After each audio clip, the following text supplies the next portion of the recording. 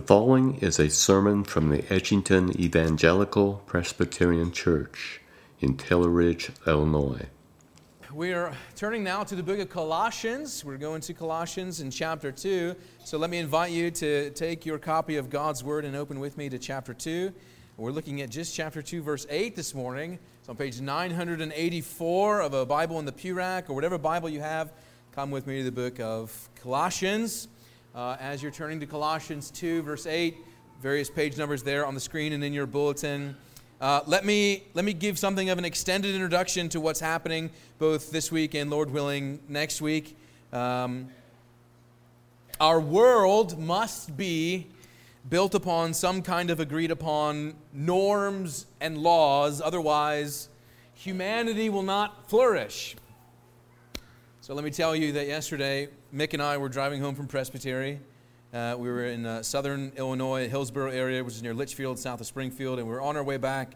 We had made a stop, and we were getting back on the highway, and I would turn right onto the Clover on-ramp, where the Clover exit ramp is just right next to it.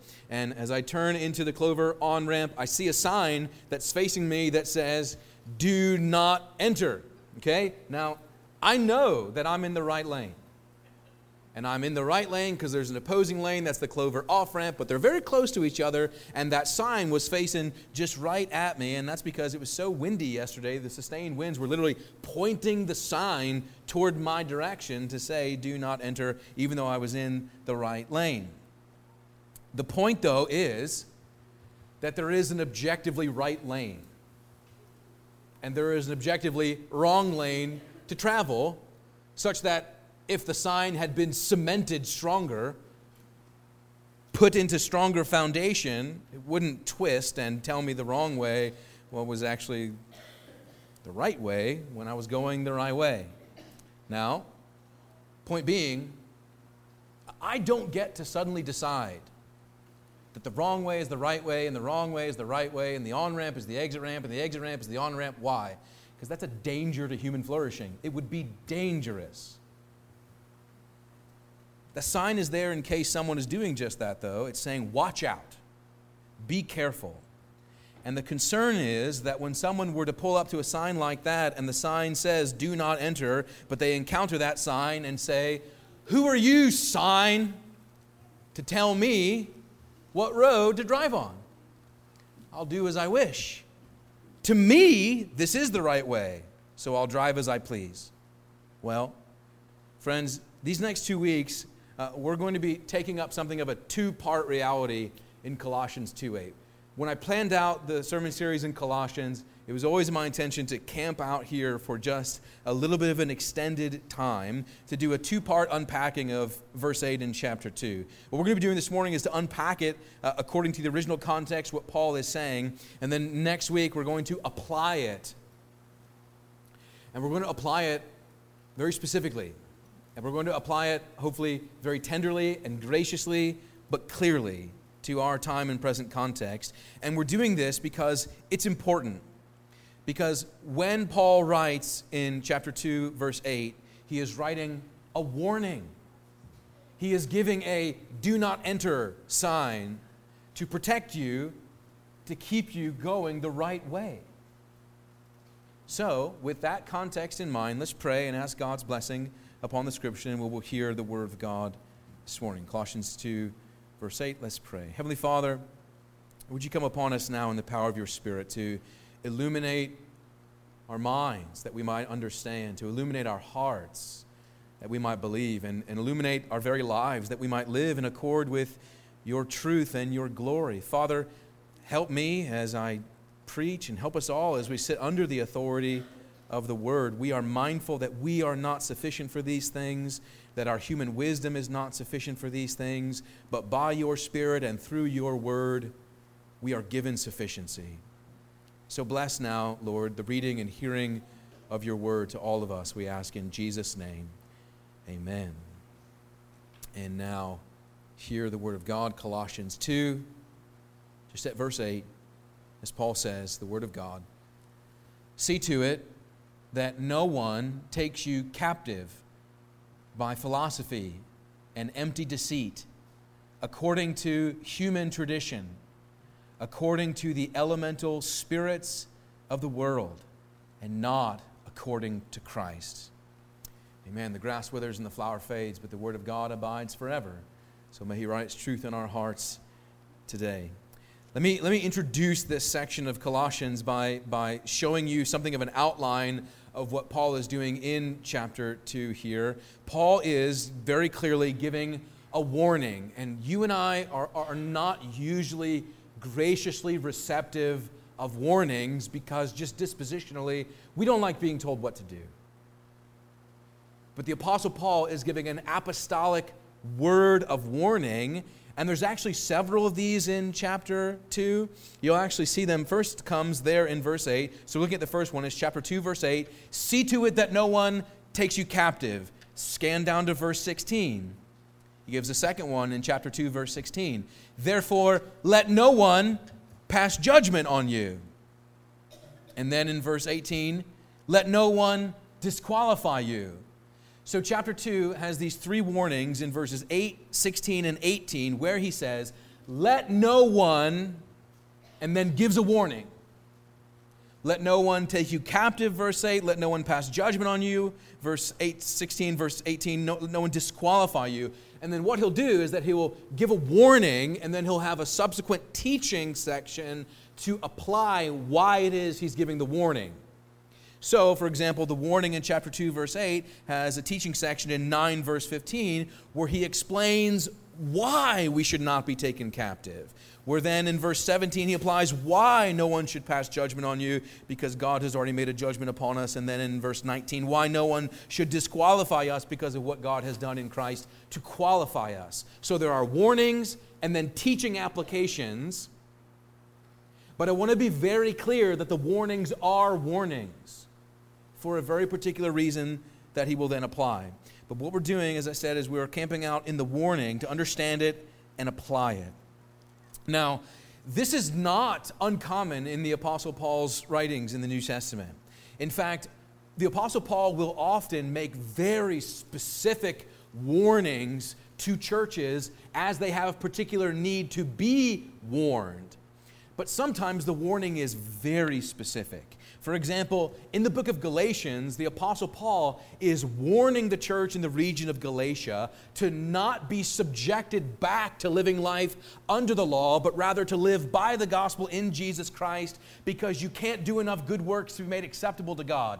The issue in Galatia was that people were trying to live by works to be accepted by God, and Paul in Galatians is warning them.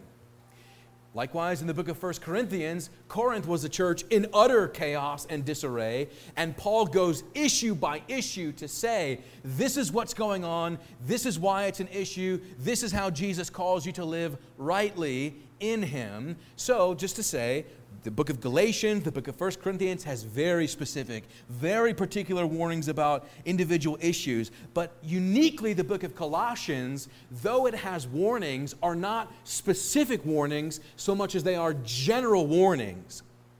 As if to say, Paul is writing to this new church. They haven't had time to experience the impact of what false teaching will have upon them, leading them astray, quite like the Galatian church has, quite like the church at Corinth has. And so where Paul is very specific in his warnings to those types of churches, to Colossae, who's really just at the beginning of their life as a church, Paul says, I'm not going to make specific warnings so much as general warnings, because he's seen the impact of false teaching as it happens down the line. And so rather than let you get all the way to the ramp and then go the wrong way, he says, let me put the sign right at the entryway so that you don't go this way. Paul is giving these particular warnings. So these threats, these potential threats, have not yet materialized, but Paul knows of their danger if they were to materialize and how this church would be susceptible if they did, and so he's warning them. That's the context. And as he does so, he does it with apostolic authority, the word of Christ to this church. So, what is the warning? And in verse 8, he says, see to it that no one takes you captive by philosophy and empty deceit, according to human tradition, according to the elemental spirits of the world. The word there, see to it, is an imperative. That means it's a command. Again, it is not a suggestion. The Apostle Paul is saying, Colossian believers, you must do this. You must be aware of this. Likewise, people of God in Edgington, you must hear this word of the Apostle Paul. See to it. Do this, he says. Not a suggestion, but a command. And the command is to be watchful that, again, no one takes you captive. Now, this language that Paul is using here is very particular. It has word pictures associated with it of that of a slave trader. Let no one catch you and take you captive, literally put you into slavery by deception. It carries this sense of being carried off, led captive as almost a slave trader takes up a slave.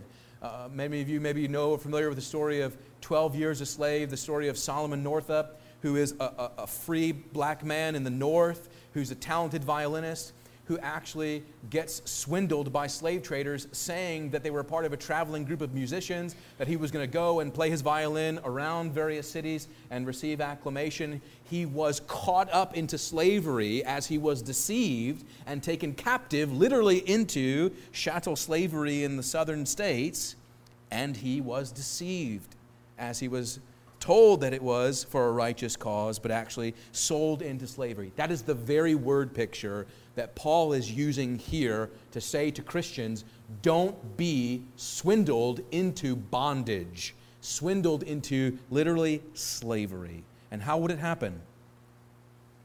Paul is saying you need to be watching out for those who would sell you literally into slavery, who would delude you. If you look back to chapter 2, verse 4, he's already said something about this in chapter 2, verse 4, where he says, I say this in order that no one may delude you with plausible arguments. So he's already introduced the fact that there are plausible arguments that people are trying to advance in the world that are contrary to the gospel. And here now he says about these plausible arguments, they are not just plausible to your ears, but they will literally take you captive.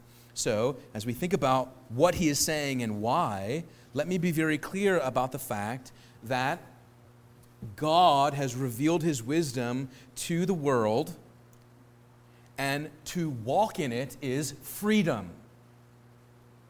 It's utterly fascinating to me that those who are convinced that God's ways are hostile to their joy would suggest that to go away from God's way is real freedom. Don't tell me what to do. I want to do my own thing and be free, they might say, when in reality it is a false freedom and an actual bondage, is what Paul is saying. Real freedom, real life, real joy is found in God's word, God's ways, God's truth, the beauty of God's design. And Paul says to the church, be watchful that no one is seeking to catch you up into slavery. And how might it happen? He uses these various descriptions. He says, by philosophy and empty deceit, according to human traditions, according to the elemental spirits of the world. So what's he talking about here? They're kind of grouped together, but I'll just make quick comments about them. When he says philosophy here, just be very clear that he's not talking about the word like we might assume it. The word philosophy in and of itself is not a negative thing. The word just means literally love of wisdom. That's what the word means. Christians should be lovers of wisdom. But he's talking about philosophy in a worldview that is contrary to the way of Christ. So in the first century, the word philosophy would have been a very broad term with a kind of broad brush sweeping up of all manner of worldview and thought and reflection and way of life and morality, whether it was Greek philosophy, Aristotelian philosophy, Platonic philosophy, or other pagan philosophies. Paul is just grouping all of it together by saying philosophy. But of this philosophy, he is saying philosophy that is an empty deceit. Or another way of saying it's vain, it's empty, according to human tradition and the elemental spirits of the world. Paul is referring to false religious instruction. So he is drawing a contrast between true wisdom and false wisdom. the way of Christ, the true wisdom of God, and false wisdom. And we know that that's the case because whether he's talking about philosophy, empty deceit, human tradition, elemental spirits of the world, the issue with whatever worldview. You see, sometimes Christians get so caught up in scattering down all manner of different worldviews, and we're trying to keep track of all the different thoughts people have. But Paul is categorizing these things in one of two ways. It will either be according to human wisdom, or it will be according to Christ. There is wisdom and philosophy and insight and truth that is according to Christ, and that which is empty, because it is not according to Christ. This instruction is that which does not exalt Christ and therefore is empty and worthless. If these things are based on human wisdom alone and not according to divine revelation, Paul says, be warned lest you be held captive by these things that would trap you and put you into bondage. Now, just to be very clear, when God reveals His truth to the world, there is both the truth of special revelation as He gives it in the Scripture to reveal Jesus Christ and the salvation that is offered in His name. There is special revelation, but there is also what the Christian tradition identifies as, just general revelation. For example, you don't need the Bible to know that 2 + 2 is 4. Common grace wisdom. Truth, if you will, with a lowercase t, is true because God says so, because He ordered a moral world, because He ordered a moral universe. 2 + 2 is 4, ultimately because God ordered things in reality to be wise and orderly. So again, even though human wisdom is subject to life in a fallen world, there is still truth to be found in the world. There is still beauty to be found in the world, even things that are not explicitly Christian, because wherever there is beauty in the world, it is beautiful because God has made it beautiful. So you can, for example, see a painting and appreciate its beauty, and if the artist is not a Christian, that suddenly doesn't make it not beautiful. It's still beautiful. There's just a worldview behind it that might not be of Christ. This kind of helps Christians navigate the culture in a way that is not so hostile, that says if it's not explicitly Christian, it's all evil. But 2 + 2 is 4, no matter if your math teacher is a Christian or not. Why? Because God says so. Now, we should also say, if we get to a point where people suggest 2 + 2 does not equal 4 because I don't feel like it does, what will we be left with?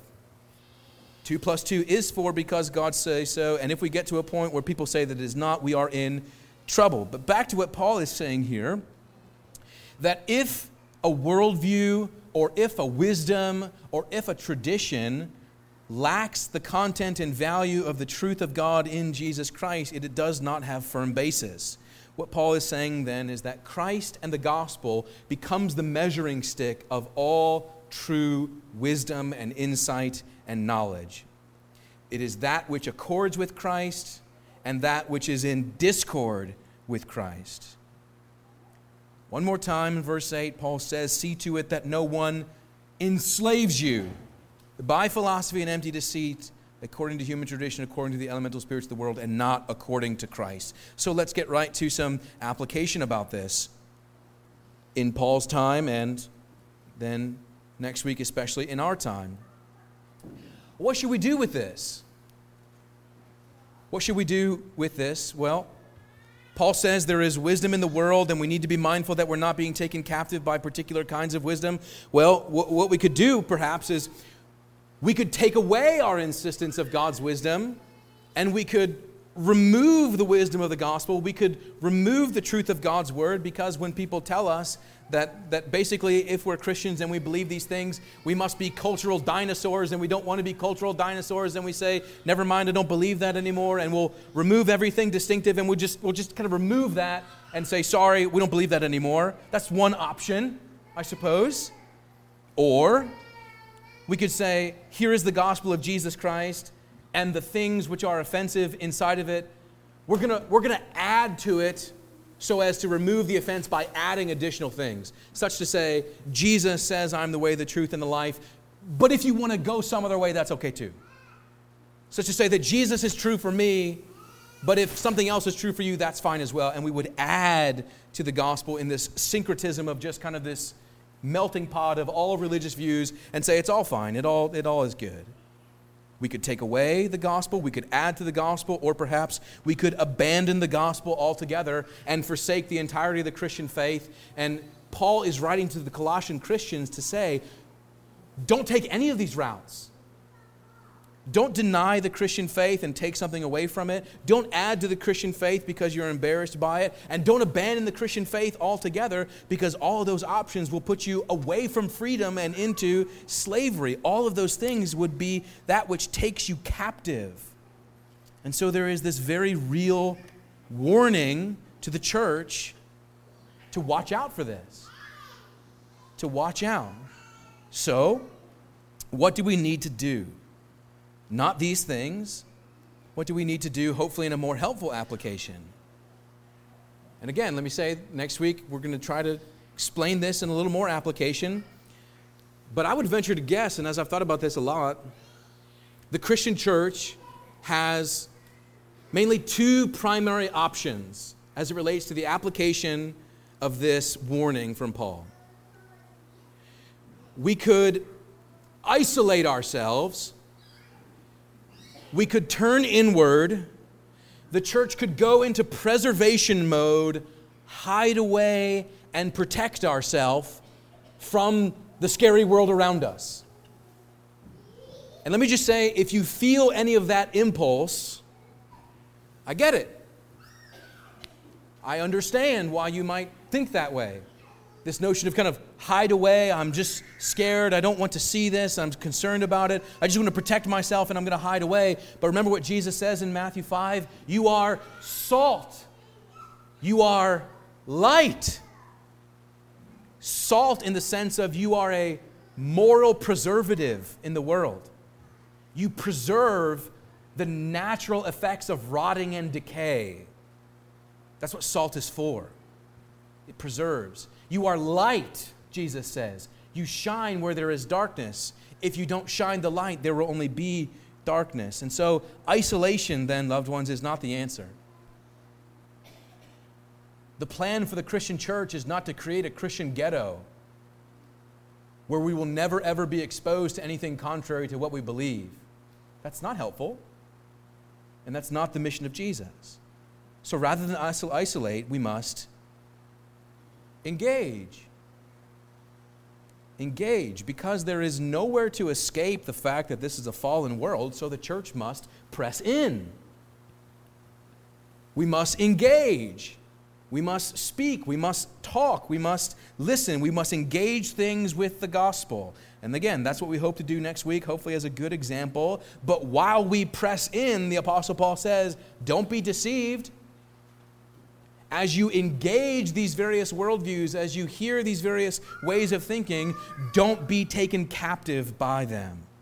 Rather, Paul says, as a word of conclusion, and we're emphasizing this, rather than being taken captive to human tradition and the elemental spirits of the world, Paul wants you as a Christian believer to be taken captive by Jesus Christ. To be compelled by Jesus Christ. To understand that the good news of the gospel informs all of your life and the way you look at the world. The gospel tells you the truth about life. The gospel tells you the truth about yourself and about your neighbors. The gospel orients and interprets reality to us. As Paul says earlier in the book of Colossians, in chapter 1, Jesus Christ is the one who holds all things together. Things make sense because of Jesus. And outside of him, there is disorder and a lack of sense. Furthermore, as a final word of application to this, Paul wants us as Christians to be taken captive by Christ and not according to these elemental spirits, because Jesus Christ himself has, in Colossians 1 verse 13, he's the one who has delivered us from the domain of darkness and given us redemption, the forgiveness of our sins. He has led us out of captivity, Paul says, which is why he gives the warning. Because Jesus has led you out of captivity, Don't be deceived by placing yourself back under the bondage of that which is not according to Christ. Remember what he said earlier in Colossians? Christ is all. He's the one who makes sense of your life. He's the one who calls you to live your life for Him, orients reality for you, and tells you, here is the most satisfying, most joyful, most free way you could possibly live. Jesus says, it's in me. It's in me. May God give us grace to understand this word and believe it with all our hearts. Let's pray. Gracious God, we thank you for the Scriptures and the truth that they'd reveal to us in Jesus Christ. We are mindful that there is plenty of wisdom in the world which is actually not wisdom, which will lead us into bondage. And so, Lord, help us to be mindful of these things. Help us not to cower in fear, and help us not to be ashamed, but help us to cling closely to Christ so that we might know Him as the way, the truth, and the life. Lord, bless your people, we pray, with this wisdom, we ask in Jesus' name. Amen. Thank you for listening to today's sermon. If you would like more information about our church or its ministries, please visit edgingtonepc.org. May God bless and keep you.